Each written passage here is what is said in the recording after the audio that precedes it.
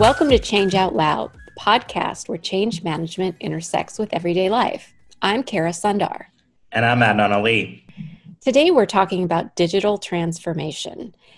We have been involved in many projects and different sizes of organizations, and it seems like this is never an easy path. It's challenging and it's difficult, and there is a great article that's come out in the May-June issue of Harvard Business Review. It's by Rita Gunther McGrath and Mike McManus, and they have a really unique approach to discovery-driven digital transformation that we're going to be talking about today. So Adnan, you and I have discussed for a long time some of the cultural implications to change around a startup culture, around a more established incumbent culture. Tell me what you are passionate about in that space and why change might be difficult or easy in either. Yeah, so I think in both cultures, you're ultimately dealing with people. So when we think about change, whether it's an incumbent organization or one of these more newer startup organizations, they're all built and made up of people. So there's quite a bit that we as change managers can tap into there, because as change managers, we're on the ground working with people and we understand the various dynamics that go into implementing and adopting change successfully. I think with a topic like digital transformation, we tend to look at it as sort of a climbing Everest mindset of what is your digital strategy? If someone says that, I imagine this daunting trek, through the Himalayas. That's what I immediately go to. And with an endpoint, like right. you will reach the summit, take your picture. But that's not what it is, right? Yeah. At its core, you're talking about really micro journeys, micro paths along the way that take you to this new place, but it's not an end place, right? It's a continuous evolution that's taking place. So I think to answer your question, what I'm most passionate about around this space is I think it's accessible to all organizations, to all people, as long as we look at it and frame it from the right levers and really tap into the capabilities and the strengths of our respective organizations. So I think for today, we're going to focus on the more incumbent organization, the one that has infrastructure and resources and customers that already exist. And we can maybe provide you with some tips and tricks on how you can guide digital transformation to be successful in your organization. So one of the best practices this HBR article points out is the idea of really putting some agile best practices in place. It's something we've talked a lot about on this podcast, agile change, but really agile strategy around digital transformation. So what were some of your big takeaways in that space, Adnan? Don't bet the farm.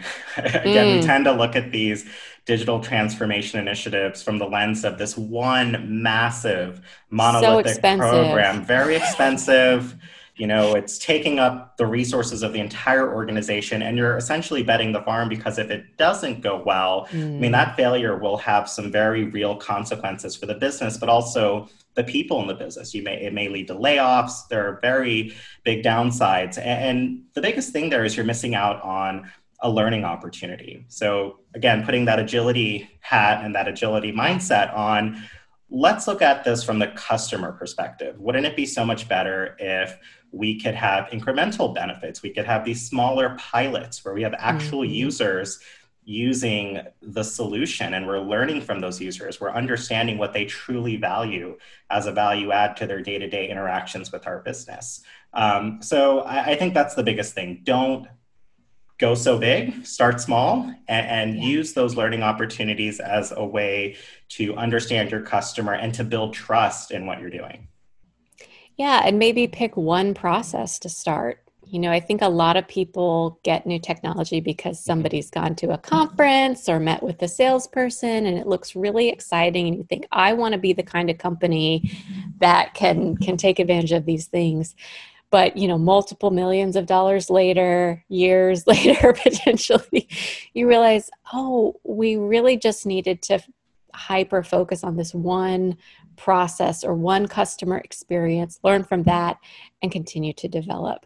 I'm thinking about design thinking, though, with what you mentioned around sharing something new with a customer, getting real-time feedback. a big part of design thinking is the prototyping. Even if you just draw it on a whiteboard. And I saw a great example where a guy had a whiteboard of a phone and he was standing behind it talking back to the person.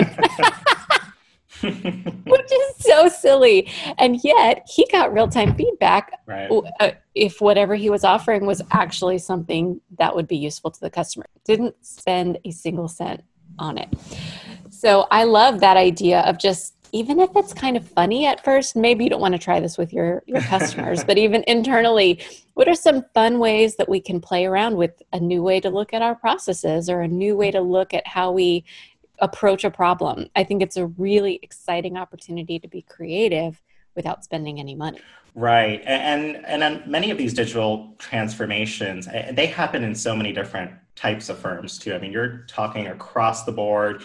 You could be working in manufacturing, mining. There's so many applications of digital transformation. And oftentimes our organizations, we have processes that we can quickly automate. So this is where there might be a paper ordering system in place, for example. There are many organizations that still have manual physical sign-offs. Maybe we move to a digital sign-off approach or building some sort of a web interface for a process that is completely paper-based today. I mean, we can always start small with these digital transformations. And again, build on those smaller wins, build the trust, and then go from there. I love that. So let's talk about this new metric we learned, which is return on time invested. I think we talk a lot about return on investment when we're pitching a change, and it's all a guess anyways. But when we think about return on time invested, the difference between maybe 30 people full-time for 3 years to stand up this massive program versus maybe one full-time PM, 3 months, a couple developers in their half-time, the time investment of those people, it really does add up because they're doing that instead of adding value to sales or, automating something else. So I wondered if you had any big takeaways from, as a change manager, what we can be thinking about when it comes to return on time invested. This idea of let's have incremental progress, the same applies to metrics. I think oftentimes we get bogged down in the metrics on the front end. And that does keep us from moving forward because we're so stuck in, well, how do we measure progress, that we're not actually making any progress because we're too stuck trying to figure out how to measure the progress. So it becomes this really bad, vicious cycle. And I think we've all gone through experiences where that has happened. And I like the return on time invested. I call it ROTI. The metric's a great one. So it's the total revenue divided by the number of employees. So over time, the thought is, as you're undertaking digital transformation, and these are multi-year journeys, let's be honest here, the thought is you would have a more productive employee base. So you can generate more revenue with fewer people because people are more productive, your processes are more efficient, you're truly undergoing this digital transformation. So I really like the metric, and I think I prefer it over ROI because I do think ROI, we get bogged down with so many different variables that we lose sight of what it is that we're tracking and oftentimes what it is that we're even doing. Yeah. And you touched on something there that I think is really important around the redeployment of skills. I think that a lot of companies say that, at the end of this, we're really going to need a different kind of person. And it's kind of unknown, frankly, until you actually go live with this huge thing and then you find more broken stuff and that you don't have the skills you need in-house. And it really becomes like a further initiative that you have to then figure out who you need. Whereas if you can take these small wins and make a culture of, hey, do you have one process that you could automate? Hey, do you have one efficiency that you could find and use technology to progress? That gets everybody on the journey with you. And it's really exciting because that's something they can report out at their year-end goals, summary, it's something everyone's doing together. So it's not just a digital transformation, it's a true transformation. Right. Everyone's a part of it. The what's in it for me is very clear for everyone. And then over time, hopefully you get more engagement too. So rather than this being more of a top down of here's the process we think we need to change, it's actually I'm in the ground. Here's what I'm seeing. We could totally innovate and do something differently with this process. What you might find, and what you would likely find as you have more of these wins, is an organization that's engaged and eager to transform. I love that. Another opportunity that an incumbent organization would have, even more so than a startup, is their access to data. Oh, yeah. So if we think about the data that we already have about our customers and thinking about what are some ways that we could create new value for them, just think about these piles and piles of spreadsheets and data warehouses that you have access to that, maybe with just a new perspective, you could really mine something interesting and useful that could set you apart. Do you have any thoughts for us on how to look at our data to make sure that we can, see something new from it? I think it's something that larger incumbent organizations forget is you're sitting on decades, maybe even centuries worth of customer data, really. And we forget that what an asset that is that a lot of startups don't have access to. So just in that, you have an immediate opportunity if you know how to seize it. So I do think it's important to bring in the right group of people together. So I think oftentimes we look for, I call it the unicorns of the industry, someone who understands how to manipulate the data and really, dive into the data, someone who understands the customer perspective, and then someone who has the view into the strategy of the organization, right? Oftentimes, you don't get that in one person. It's very rare. Instead, you have teams of people that come together, that coalesce to make these discoveries, to recognize and find these opportunities together. So, I think the big observation there for me is build diverse teams, get people that can bring different perspectives in the room together and give them that creative space to dive into the data to find these opportunities, because they're there. You just need to build the right team and have the right capabilities in the room to really, uncover those opportunities. And something unique about having a diverse team at the forefront is as your business changes, your competition will change. So I think for an incumbent, I work at a Big Four consulting firm, and we know who our competition has been. Right. But, Big Four really, I don't think in 20 years we're even going to be talking about that. It's going to be a lot of niche groups. It's going to be, all different kinds of competition that we wouldn't have even thought about 20 years ago. So same will be true if you are embarking on a digital transformation that really is going to change some things. It's going to change things for you. It's going to change them for your customers. It will also change your competitive landscape. Right. So now is really the time to, get up to speed on who's out there doing innovative things. What are some trends happening that maybe haven't impacted your industry yet, but are impacting others? It's a really exciting time to look out there and see what's going on and then be at the forefront of that and not be surprised. Yeah. And just broaden what it is that you do as an organization. There was a really great example in the article that I liked, which was railroad companies. So you wouldn't think of a railroad company as just competing with other railroad companies, right? Really what they're in the business of is transport and shipping. So they're competing with ships, they're competing with airline freighters, all types, truck deliveries, like all types of ways to transport goods around the country and around the world.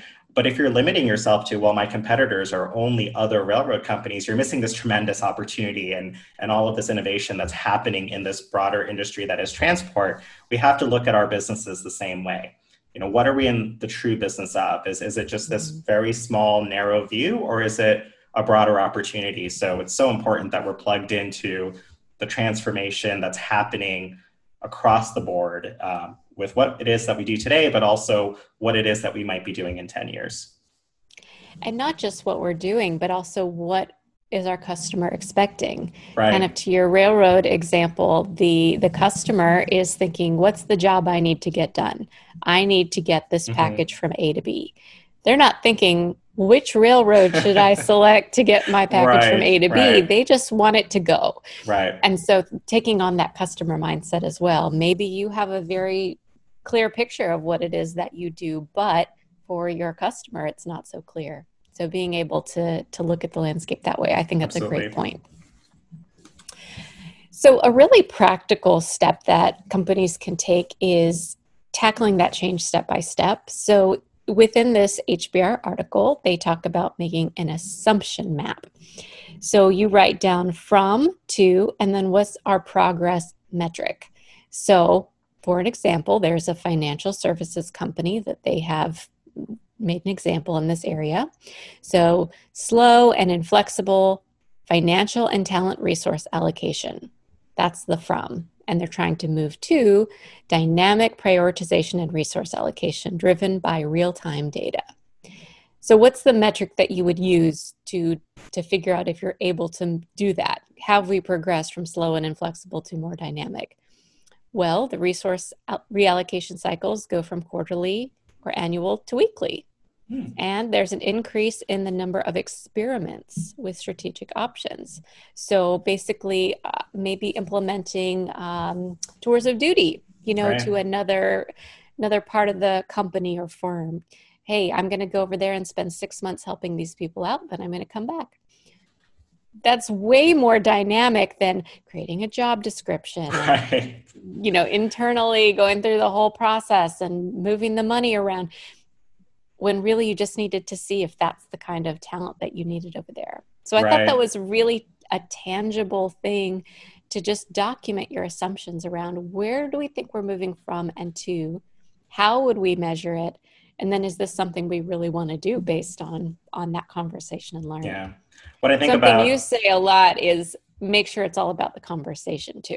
Yeah. So just documenting it doesn't do you any good, people. Right, right. It's the conversation that comes from it. Absolutely. And what that gets me thinking of as well is the conversation, but an understanding of the vision of where we want to go. Is that clear? So as change managers, we oftentimes want to collectively with the team paint the picture of, well, here's where we want to go. Yeah, and recognizing there are probably a lot of endpoints. Mm-hmm. Absolutely. And it's not like Everest that has just the one at the very top. Right. And then you're done. You're done transforming and that's it. Something that you and I are so passionate about is building that nimbleness within the organization and making sure that transformation is not just a one-time deal, but it's an ongoing process and everybody's involved. Right. That's when you're really going to see that return on time investment, as we talked about, and the true change in culture, and people are going to want to work for you and you'll be making money. I mean, there's just nothing bad about this. Right. So if you are on a digital transformation journey with your organization, we would love to hear from you. What are your pain points? What are the things that are giving you encouragement with your journey right now?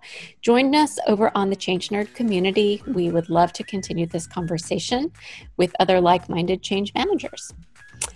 And with that, we hope you have a great day. Thanks, everyone.